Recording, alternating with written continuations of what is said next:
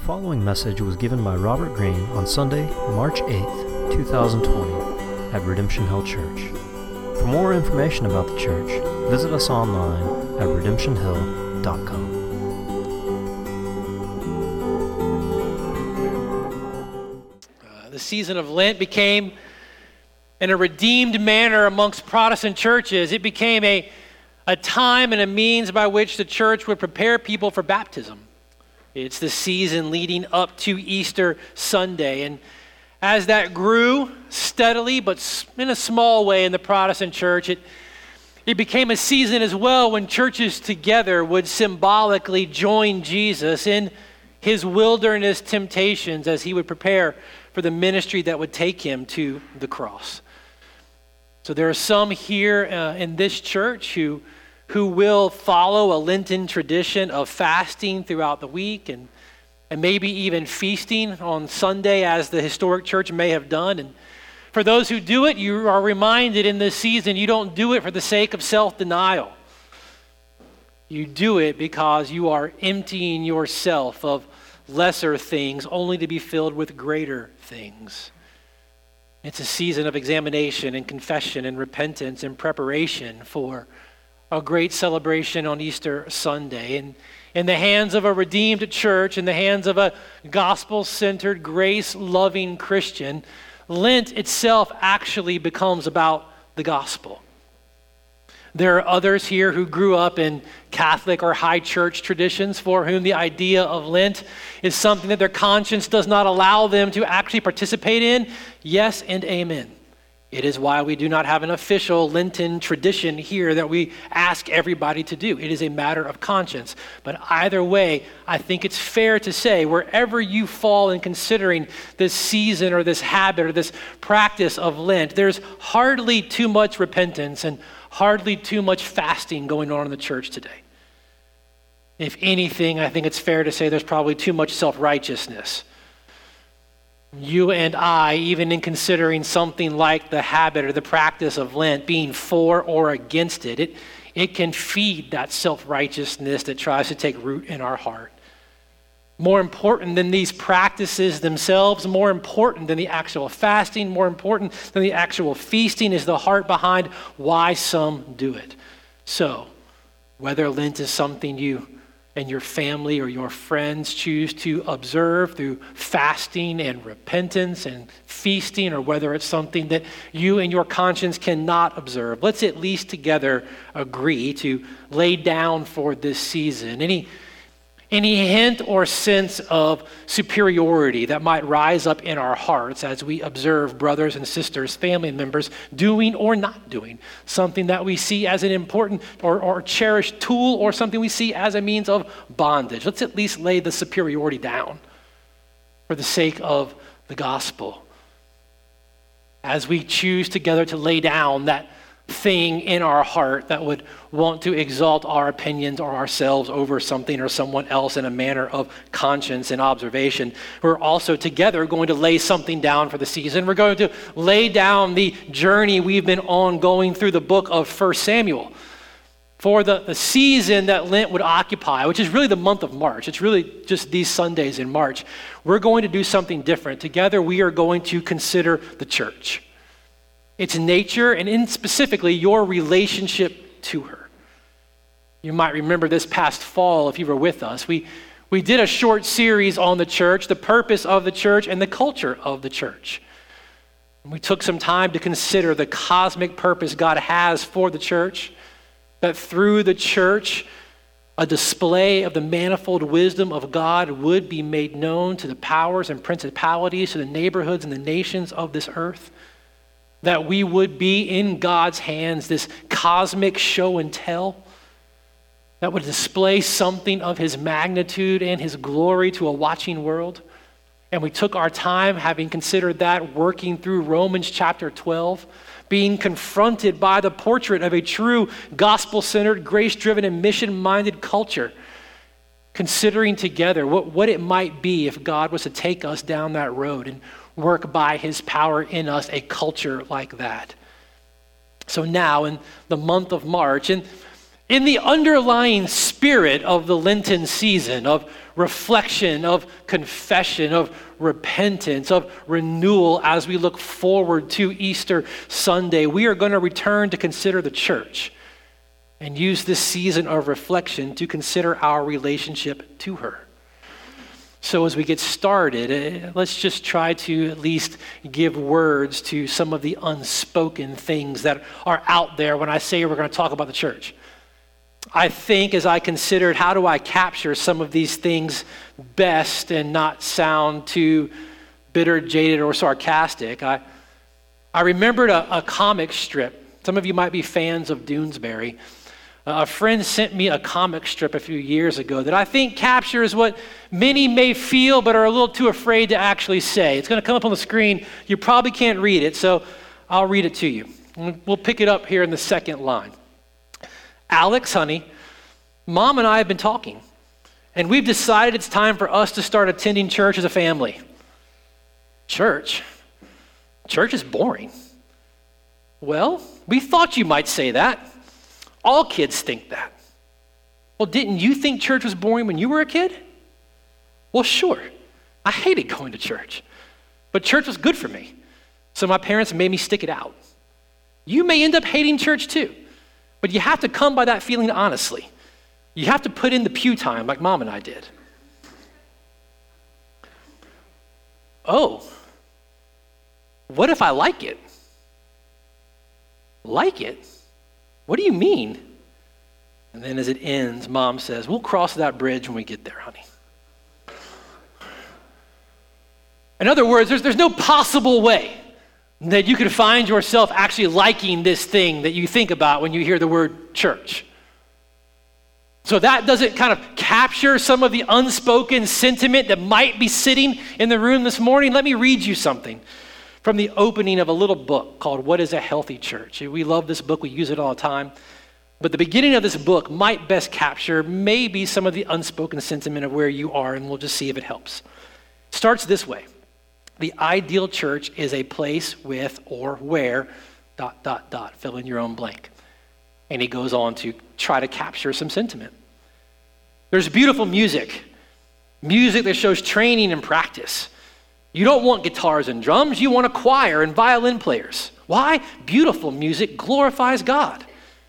Or maybe you do want guitars and drums, something contemporary and up to date, because that's what people listen to on the radio, so meet them where they are. But maybe the music is not as important to you as the preaching. You want a church where the sermons are good, meaningful but not heavy-handed, biblical but not boring, practical but not picky and legalistic. Of course, the kind of man the preacher is plays into what his sermons are like, and there are all kinds of preachers out there. There are the intense ones who never smile, the funny ones with a million stories, the family counselors who have always been there in every sermon. Yes, I'm just caricaturing, but most of us do have some expectations of what a pastor should be like, don't we? Or perhaps you're looking for a church where the people are all at the same place in life as you are. You can connect with them. They understand what you're going through because they've gone through the same. They're just out of college like you. They have young children like you. They're nearing retirement like you. They know what it's like to shop at thrift stores like you, or designer boutiques like you. They're from the inner city like you, or maybe the country, wherever it is you are. Then again, maybe the most important thing for you about a church is whether or not there are opportunities to get involved. Places to serve, places to do good. Is the church big on evangelism? Is it big on missions? Is it big on helping the poor? Does it provide opportunities for you and your son to meet with other fathers and sons? What about opportunities for you to help out in the children's ministry? Does it have programs that will even hold the attention of your children? I expect that some people are looking for a church, though, that is also alive to the Spirit. The Spirit is the one who guides us. So you want a church where people are quick to listen to his voice, quick to watch for his work, quick to believe the remarkable things he can do. You're tired of being around Spirit quenchers and tradition lovers. The Spirit's doing new things. He's giving us new songs. Or maybe you're just looking for a church that feels a certain way. Not that you would ever dare put it like that, but if you're used to a church that feels kind of like a mall or an old chapel or a coffee house, it makes sense that your ideal church feels the same way. That's to be expected. Didn't many of us, when we moved away from our parents' home, occasionally find ourselves nostalgic for certain sights and smells or sounds of the way that mom and dad did certain things? A lot of these things can be good, or at least neutral. Really, this is how this beginning ends. Really, I just want you to start thinking about what you value most when you think about the church. It's a fantastic question. This morning, as we just kind of set up our time through the month of March, considering the nature of the church and your place and relationship to the church, understanding what you value in the church, most specifically, though, in relation to what God values, is going to be of utmost importance. Considering the church, even in this season, is more appropriate than you might realize at first blush. The Lenten season these days is often called the church's journey to the cross. It's preparation for an Easter celebration. When you think about it, one of the most significant ramifications of Jesus' death and resurrection is indeed the establishment of the church.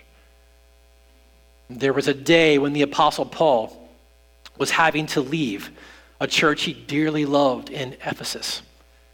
As he stood on the edge of the docks, ready to board a ship to leave, the elders, the leaders of the church were there with him. No doubt there had been a lot of tears. There had been a lot of embraces. There had been a lot of communication back and forth as he prepares to board the ship to leave them, not to see them again. These people that he loved, he turns, he looks at the elders, and he says, "Be shepherds of the church of God." And then he says this, just give you perspective on who you are and what you do. Be shepherds of the church of God, which he bought with his own blood. As you and I consider the simple question of the things that we value or think about when we consider the church, we have to at least be fair and start by beginning to sense the value that God places on the church. And when we consider Paul's parting words to these people that he loved so much, there are a few big realities that you and I have to at least come to terms with and be aware of as we consider any period of time in thinking about the church. The first thing that we have to be aware of and acknowledge is that the church is first and foremost God's plan. It is not man's idea. If God had not from eternity past purposed to have a people that were his very own, distinct from every other community on the earth, the church would not exist. If God had not purposed the church would not exist. If you listen to many of the undertones and conversations that happen these days about the church, you may well come to think that at some point the establishment of the church was similar to the establishment of a neighborhood civic club or Rotary Club. People got together who had similar interests and similar likes and similar dispositions and decided, hey, let's formalize this thing. Let's formalize what we're doing. But that's not how the church came to be. In fact, this morning, let's just stick with Paul and his relationship to this church in Ephesus. If you got your Bibles, open them up to Ephesians chapter 2. Let's just consider a few of these big realities that set the trajectory really for what we're going to do this March. The church is God's plan. It's not man's idea. Let's pick up Paul's letter to this church in chapter 2, verse 11. We're going to splash around in chapter 2 all morning, but we're going to start in chapter 11. Paul says, therefore remember, there's something you need to remember about yourself, that at one time you Gentiles in the flesh, called the uncircumcision by what is called the circumcision, which is made in the flesh by hands. He's talking to Gentiles now who have become followers of Jesus, who comprise the bulk of this church in Ephesus. You were not born into the Jewish home. You were not born into the Jewish people. You were not born into the people of the circumcision. You were separated from the promises of God, right? Verse 12, remember that at one time you were separated from Christ, alienated from the commonwealth of Israel, strangers to the covenant of promise, having no hope and without God in the world. But now in Christ Jesus, you who were once far off have been brought near by the blood of Christ. God's purpose for all of eternity has found fulfillment Through the death and resurrection of Jesus, as he establishes what Paul is going to talk to them about, he has established in Jesus one new man. He's established in Jesus the church. Look at verse 14. For Jesus himself is our peace, who has made us both one, and has broken down in his flesh the dividing wall of hostility, by abolishing the law of commandments expressed in ordinances, that he might create in himself one new man in place of the two, so making peace, and might reconcile us both to God in one body through the cross, thereby killing the hostility. And he came and he preached peace to you who were far off and peace to those who were near. For through him we both have access in one spirit to the Father. So then you are no longer strangers and aliens, but you are fellow citizens with the saints and members of the household of God, built on the foundation of the apostles and the prophets, Christ Jesus himself being the cornerstone, in whom the whole structure, being joined together, grows into a holy temple in the Lord. In him you also, being built together into a dwelling place for God by the Spirit. God has established in his Son a people, a community that is no longer distinguishable by ethnic origin. You realize that? The church is distinguished, is identifiable by the grace of God upon it. This has been God's purpose and God's eternal plan and God's initiative throughout time. The church is his idea. It is his plan. And if the church is God's eternal plan, if the church is part of God's eternal purpose, if the church is purchased by the blood of his own Son, then you have to begin to intuit and imply that God has a particular value that he places upon the church. And if you and I are going to be fair in considering what God's word says about the church and our relationship to her, we're going to have to begin to understand and sense some of the value that God has for the church. The church is his idea. It's his plan. It wasn't ours. It wasn't man's creation. But secondly, you hear it in Paul's words to these elders in Ephesus, and you hear it in the letter he writes to the church. The church is a people. It's not a place or a thing. The church, which he charged those elders to shepherd, was a people bought the price of the blood of God's Son. This might be the most common misunderstanding when we talk about the church. Essentially, the church is a people. It's not a building. It's not a service provider. It's not a philosophical ideal. It's a people. Again, go back to Ephesians chapter 2. We'll pick it up in verse 1. Paul says again, you have to remember something. You were dead in the trespasses and sins in which you once walked, following the course of the world, following the prince of the power of the air, the spirit that is now at work in the sons of disobedience. You were spiritually dead.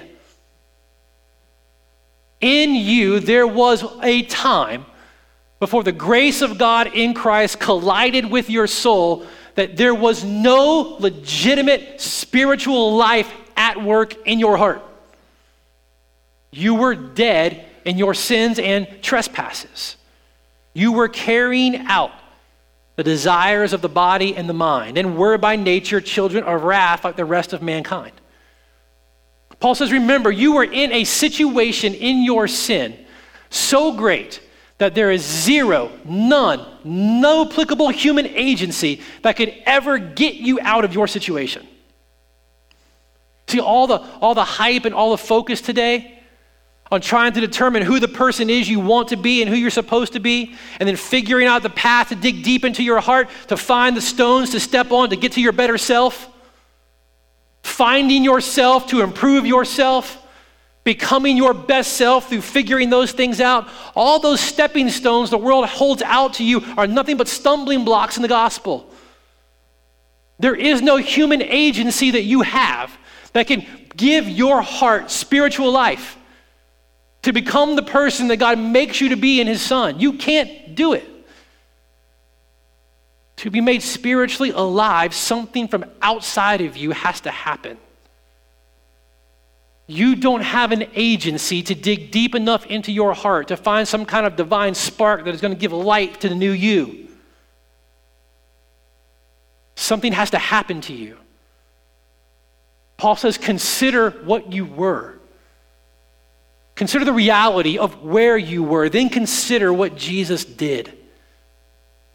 He shed his blood, without which there is no forgiveness of sins. If there was any human agency that you could have at all that could produce in you the spiritual life you so desperately need, it means the cross is an utter farce. It means the life of Jesus lived in your place of perfect delight and obedience to the Father, and the death he died on the cross, suffering what we deserve for our sin, is foolishness. If there's any element of human agency in you that can produce in your heart the spiritual life that is necessary to be made right with God. Which is why Paul goes on to say, but God in verse 4, being rich in mercy, because of the great love with which he loved us, even when we were dead in our trespasses, made us alive together with Christ. By grace you have been saved, and raised us up with him and seated us with him in the heavenly places in Christ Jesus, so that in the coming ages he might show the immeasurable riches of his grace and kindness towards us in Christ. This is the cosmic show and tell to come. In eternity, God is going to say, there she is. Look at her. Do you know what she once was? And there we are together in eternity with him. She's beautiful. There she is. You remember the woman at the well? There he is. There's Zacchaeus. There's Matthew, the tax collector. There's you. There's me. Look, there she is. Do you know what she once was? Look at her now. It's not because you and I managed to turn over the right leaf. Paul says no in verse 8, it's by grace that we have been saved through faith. And this is not your own doing. It's the gift of God, not a result of works, that no one may boast. For we are his workmanship. We're his artistry. That's what the word means. It's interchangeable in Paul's day for artistry, a work of art, most often used in poetry and writing, but it could be any artwork. We are his artistry. We are his poem, created in Christ Jesus for good works, which God prepared beforehand that we should walk in them. See, Paul is reminding them that the grace of God has invaded their life and made them a new person and placed them in a new people. They have become, by the grace of God, one new man, a people of God's possession, purchased by the blood of his Son. That's the church. A people called by God's grace through faith in Jesus. It's not a building. It's not essentially a spiritual services provider. It's not essentially a philosophical ideal. It is those who by faith have taken a hold of God's saving work in Jesus. Some fundamental things we have to understand as we consider the nature of the church and our relationship to her is that the church is first and foremost God's eternal plan. And it is the blood-bought people of God. That's why later on, when Paul continues this letter to the church in Ephesus in Ephesians chapter 5, he is going to say that Christ loved the church and gave himself up for her. He didn't die for a building. He didn't die for a social club. He didn't die for a service provider. He died for a people. But that understanding that the church is God's idea, it is first and foremost essentially a people, begs some clarification for you and I if we're going to spend some time considering the nature of the church and our relationship to her. So the first clarification is this: all of the people from every tribe, tongue, and nation, purchased by the blood of Jesus, adopted into his family by grace through faith, redeemed from the kingdom of darkness, transferred in the kingdom of light, all who have been and will be saved by Jesus, make up what is known as the invisible or the universal church. All of the people who have been and will be saved by grace through faith in Jesus, comprise this people that Jesus has died for, the church, which is also referred to as the universal or invisible church. So when Paul writes to the same church in Ephesians chapter 1, and Paul says that God, having raised Christ from the dead above all rule and authority, puts all things under Jesus' feet, making him head over all things for the church, which is his body, the fullness of him who fills all in all. There is only one body, essentially, that Jesus is the head of. This is the universal, the invisible church. This particular body of believers who have been saved by grace through faith in Jesus, to this point has never assembled for a worship service. But they will one day. This is the promise of eternity. The universal or the invisible church is the church as God sees it, as it will appear in eternity. It is this church that Jesus promised the gates of hell will not prevail against. It is those from every tribe, tongue, and nation who have been and who will be saved by grace through faith in Jesus. However, as you read your Bibles and you come across the word church in the New Testament, the vast majority of the times you come across that word in the New Testament are talking about what is often called the visible church, or the local church, or the particular church. For example, and I'll just give you some in Acts 11, Luke refers to the church in Jerusalem. 1 Corinthians 1 refers to the church of God, which is at Corinth. 1 Thessalonians is addressed to the church of the Thessalonians. 1 Corinthians 16:9 speaks of the churches of Asia, sending greetings to Aquila and Priscilla, together with the church in their house. Colossians 4, Paul sends greetings to Nympha and the church in her house. Paul's letter to Philemon is addressed to the church in your house. The particular, the local, the visible church is comprised of those who have been saved by grace through faith in Christ and have gathered together in a particular locale. It is this aspect of the church that we're going to spend our time in March considering together. And as we do, again, we do with a measure of honesty up front. The idea of the local church, and even just the word church. Most people think of the local church when they hear that. The word conjures up all sorts of things in people's minds. I mean, in the fall when we did this series, we named it The Dearest Place on Earth, which is why we named this one Dearest Place Part 2. And we took that from Charles Spurgeon, who talked about the church being the dearest place on earth, not because it's perfect. I mean, it's got all kinds of warts, chiefly because sinners like Spurgeon and myself are there. For many people, thinking about the church it's like thinking of the color of the pew cushions, right? If we were to ever change them, hopefully we would change them to be prettier. Maybe a little softer, a little more inviting, but ultimately, if you think about it, it's not that important. For a lot of people, taking time to think about the church feels about the same way. I mean, given the pressures that you live in, the debt that many of you have, the craziness of some of your homes, the pressures at your job, you come in here and the last thing you think you want to think about or consider is the nature or the value of the church and your relationship to her. There's got to be something more important. But honestly, nothing could be further from the truth. And it starts with coming to the realization that the church is of utmost importance to God.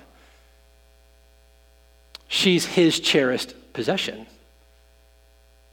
And therefore, as his people, it ought to be important to us. John Stott, the great British churchman, he said the church lies at the very center of the eternal purposes of God. It's not a divine afterthought. It's not an accident of history. It is indeed the most visible part of Christian theology. The foundation of the church is Jesus' atoning work. His work continues through the church. He purchased the church with his blood. He identifies himself with it. It is his body, the dwelling place of his spirit, the chief instrument for glorifying God in the world. God intends for the church to be his plan A in bringing the gospel to the nations and to a great host of redeemed humanity to himself.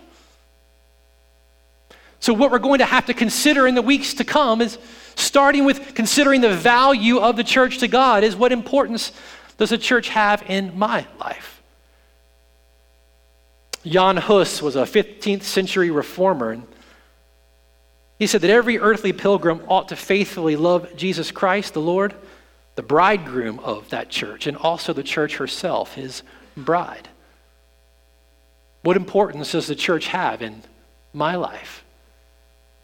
Our hope is that over the next few weeks, you'll be better able to answer that question as we consider the nature of the church in God's word.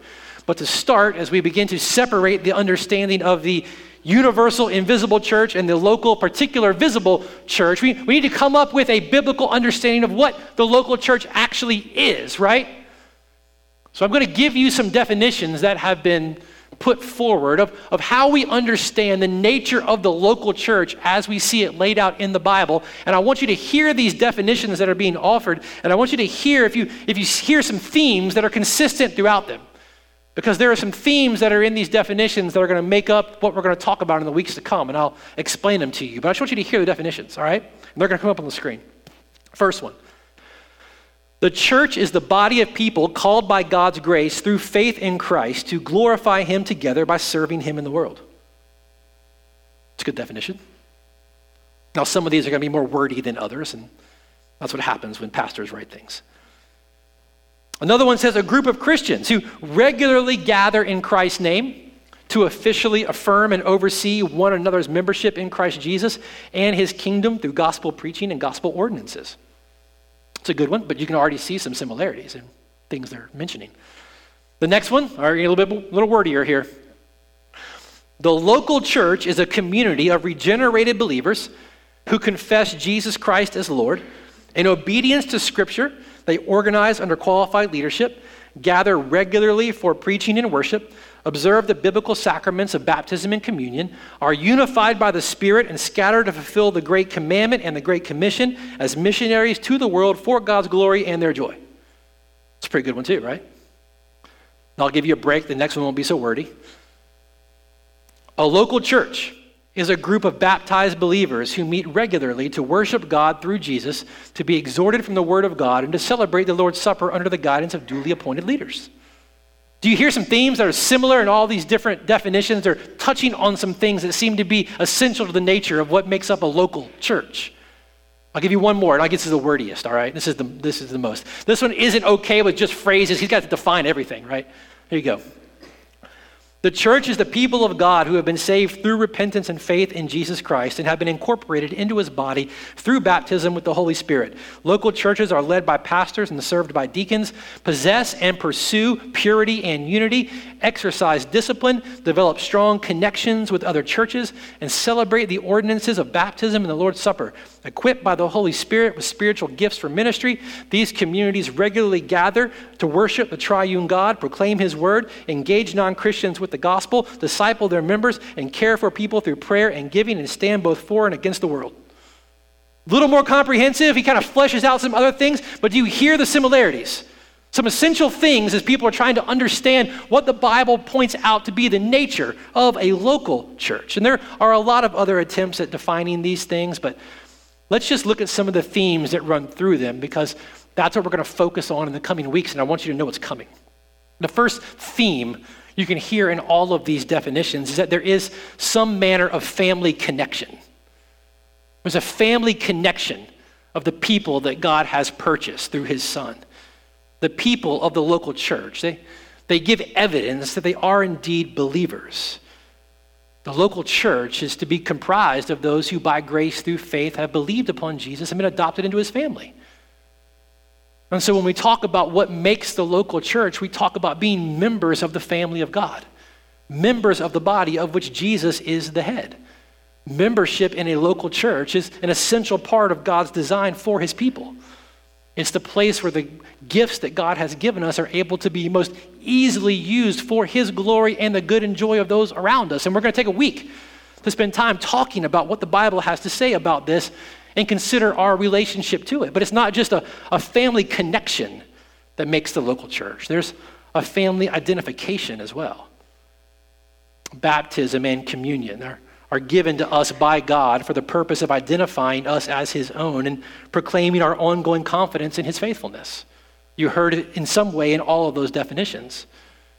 Now, for a lot of us, neglecting baptism and communion, the Lord's Supper, it might seem in the large scale of things fairly inconsequential at first, but better understanding why God has gifted his church with these ordinances will help us better understand why that a people that neglect them will bleed to death through an amputation, as one pastor said. We're going to look at them both, their God-appointed role in the life of the church, and give you a better not only understanding, but opportunity to reflect on your relationship to them as well. So there's a family connection and a family identification, but then essential to the life of a local church is a family gathering. A regular gathering is essential to what a local church is. A local church that does not regularly gather isn't really a church. And when we gather, what we do is of importance to God and of importance to us. Chiefly, we gather to worship. That's what we call it. And when we gather to worship, a central reality of our time together is through the preaching of God's word, being encouraged, being exhorted, being directed, being reminded of God's grace and faithfulness to us. It's his word that caused us to be born again. It's his word that Jesus says we are preserved by and live by. The regular gathering of God's people is essential. And so we're going to spend time talking about why you're actually here. What purpose God has for the gathering of his people like this. What purpose setting aside time to read and teach from his word has. The songs we sing, the things we do. Why do we do it? What role does it have? And what's your relationship to it? Apart from that, you heard it in all the definitions. There is a family leadership to the church. As you watch local churches in the New Testament become established, you see Paul appointing elders in all the churches to give spiritual oversight to the gathered believers.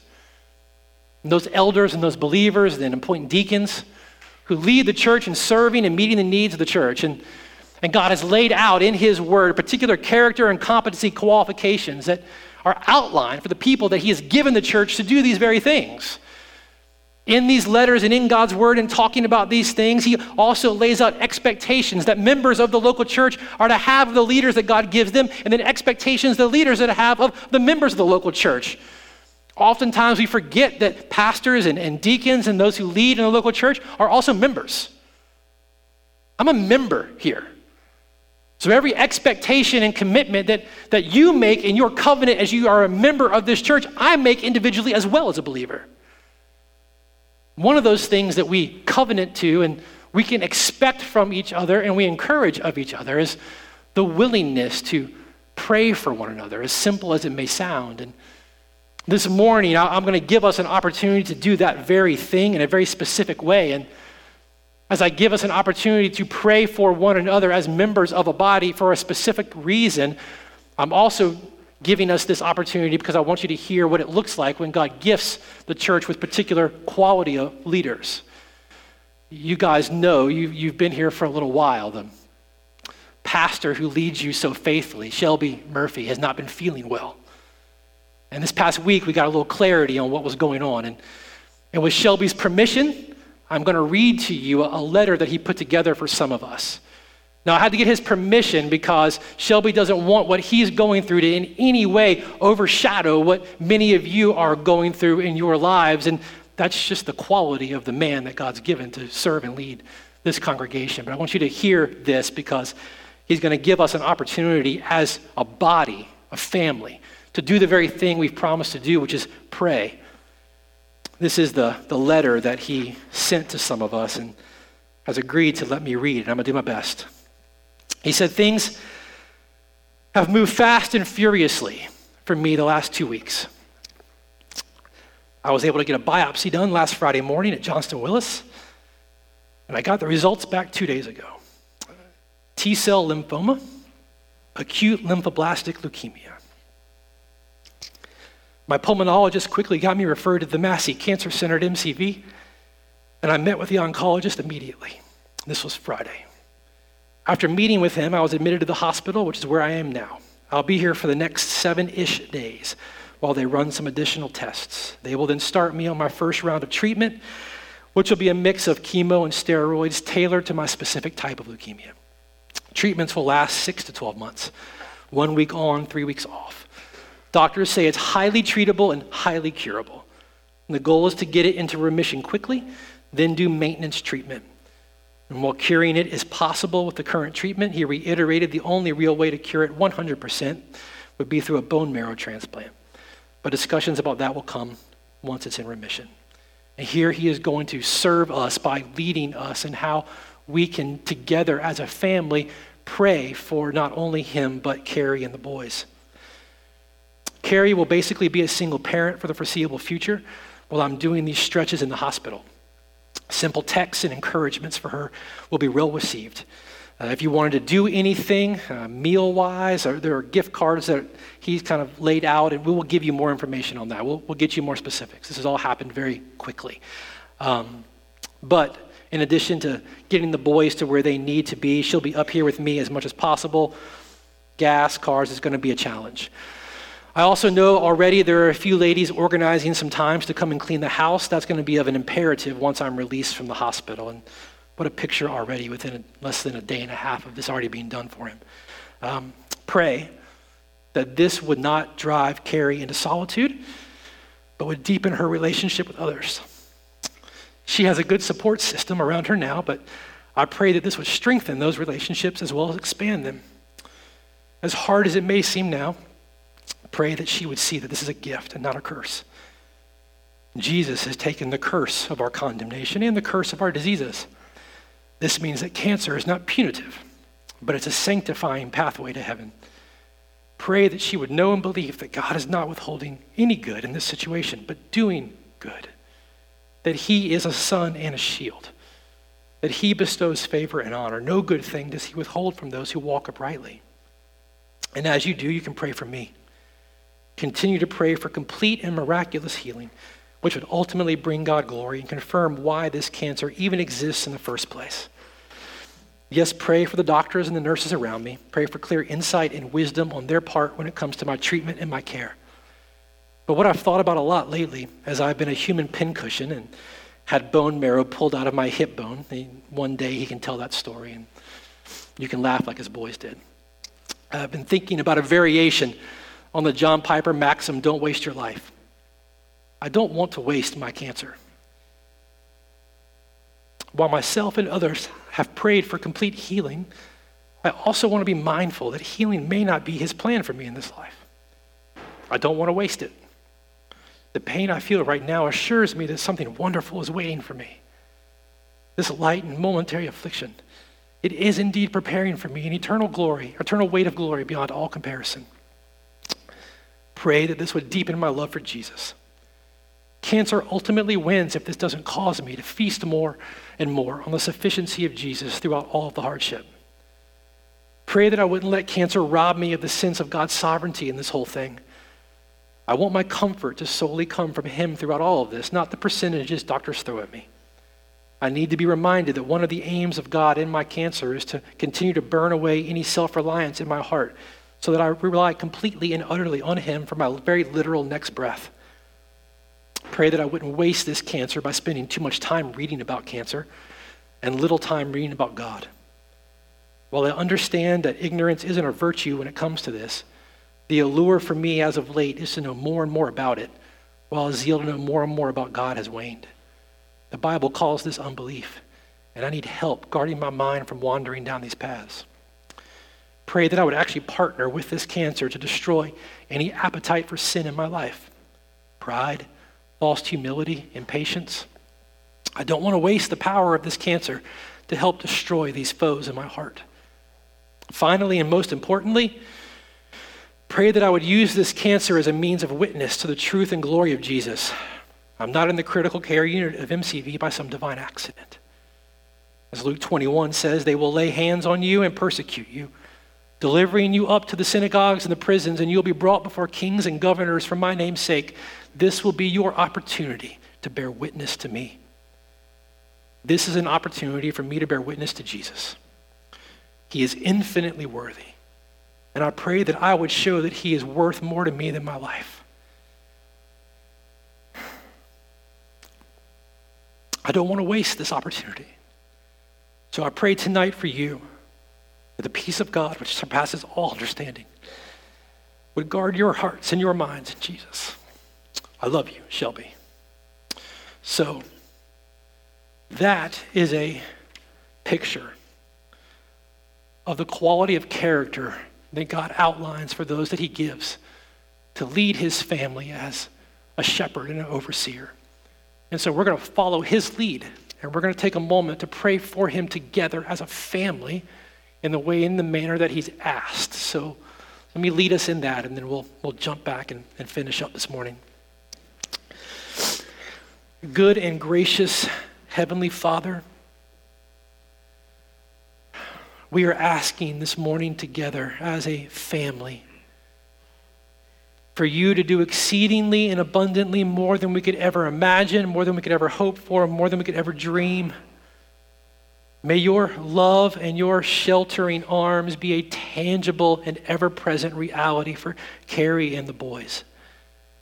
May this journey produce new depths of love for you and the people that you have placed in their lives. Lord, may they as a family and we as a family all have your perspective on this time. May it be your voice that we listen to and your voice that we seek. Lord, we ask that you would deepen Shelby and the family and the church's love for you, that you would solidify his confidence in your good sovereignty. Lord, it is your goodness and your power that allows us to ask you with boldness and confidence to eradicate this cancer in his body for your glory. We join Shelby this morning in praying that he would actually partner with this cancer to destroy any appetite for sin in his life. As he's asked, he doesn't want to waste the power to destroy the foes in his heart. And as he has said, we say with him, finally and most importantly, we pray that he would use this cancer as a means of witness to the truth and glory of your Son. We know as he knows that he's not in the critical care unit by some divine accident. We know and we celebrate with him, you, Jesus, and you alone are infinitely worthy. And so we pray as he has led us to pray, that he would show that you are worth more to him than life, that the real Jesus would be seen in those that would come to love and to serve him and the family. Lord, we ask and we plead that you would do all of this and immeasurably more in Jesus' good name. Amen. Lastly, as he purchases for himself a family that he gathers together in a place like this and identifies and shepherds through those that he calls out, he gives this family a mission. This is the last thing we're going to come to spend our time on this month. Just as Peter reminded the church that God has purchased us by his grace through his Son so that we would proclaim his praises, the praises of the one who called us out of darkness into his marvelous light. He has given his family a purpose and a mission, that his infinite wisdom would be displayed, that people would see that Jesus is indeed real through the lives and the words of his people. The church is essentially a people purchased by the blood of Jesus that long for God to be glorified in their neighborhoods and in the nations.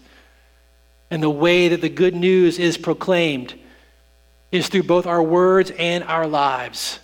We are a people zealous to live out the great commandment to love our neighbors as we have been loved by Christ, and the Great Commission to go and to make disciples of those in the name of Jesus. Serving Jesus in this world doesn't just mean proclaiming the gospel with words. It means living according to the gospel that we proclaim. And God has called his family to this. Just as he purposed in eternity to have a people for himself at the price of his son, he has purposed that people to do good works through which he would be made known. We're going to consider this purpose that God has, this plan and mission that he has for his people, and allow you time to consider your life in relationship to it. Friends, the church is God's plan A for the world. And as you and I spend time remembering that the church is God's plan, that it's his people, purchased by his son's blood, it is going to help you and I keep what is most important in front of our eyes. I'll be completely honest with you this morning. I'm just as tempted as everyone else in this room to think that something other than what God says is most essential to the nature of the church. I am just as tempted as everyone else to think that things like music and program offerings and all of those things are meant to dictate how I feel about the church. For all the things that you see and you go, man, that's just a glaring weakness, I want you to know I see more of them. All of the warts, especially as they all find their attachment points at some point to me. And there are days, and I will not lie to you, when I wake up on a Monday morning and I wish I was doing something else. Do you know what I wish I was doing? You know what I want to do if I wasn't doing this? I want to be a high school strength coach. That's my daydream job. Working in a high school and weight room. I see all the things, all the flaws, all the warts, all the things that my heart sometimes wants to dictate, determine the value and the nature of the church. And there are times that I want to run. And when those times come, I have been lovingly confronted by the work of God's Holy Spirit in my heart, and I hear this question. What does it say about my love for Jesus and my love for his people if I would choose to leave and abandon it because of this thing? Understanding again the value that God has for his church, that it's his eternal plan, that it's his people purchased by the blood of his son. It's a people first before it's ever a place, before it's ever a program, before it's ever a provider, keeping what is essential to the nature of the church and the value God has for it helps to keep in front of my mind and our mind what's most essential as we consider our lives. It is a people growing in the grace of God that we're given the privilege to love and to serve, to be patient with, and to invest in just as we would our own families. So, as we prepare this morning to take some time to respond to God and to respond to his word, I'm going to pray for us as we consider what it is underneath at the bottom of it all that we should want for the church, the family that God has put us in. I hope it's nothing different than what you want for your biological families, and that's just health. A healthy church is a church that's increasingly reflecting God's character as his character has been revealed in his word. And so this morning, as we get ready to respond, I'm going to pray for us, and I'm going to ask that you pray this way for yourself, for this church through this season. And I'll lead us in a time of this, and then we'll give you a couple of minutes as I finish praying to reflect. And then for those who have indeed believed upon Jesus by grace through faith, who have received him as King and Savior, you'll be invited to come and to remember his body broken, his blood shed, as you do it, proclaiming your confidence in his infinite faithfulness and power and good to deliver on all of his promises to his people. And we'll sing and we'll celebrate. So let me lead us into reflection as we pray for who God is making us to be. Father, we ask this morning that by your power and the work of your Holy Spirit, you would make us to be a people that display the character and likeness of our Father in heaven. Or make us peacemakers, just as you have made peace with us through your Son. Make us those that would love others who would be against us as you loved us while we were still rebelling against you. Make us to love one another and to pursue the oneness that you have given us by grace, just as you, Father, are one. Make us, Father, fishers of men, just as you sent your Son. Send us as your people. Let us as a people bear the family likeness like father, like son, like sons and daughters. You, Jesus, loved the church and gave yourself up for her. We ask that you would make it be the dearest place, better yet, the dearest people for us. We ask this in your name. Amen.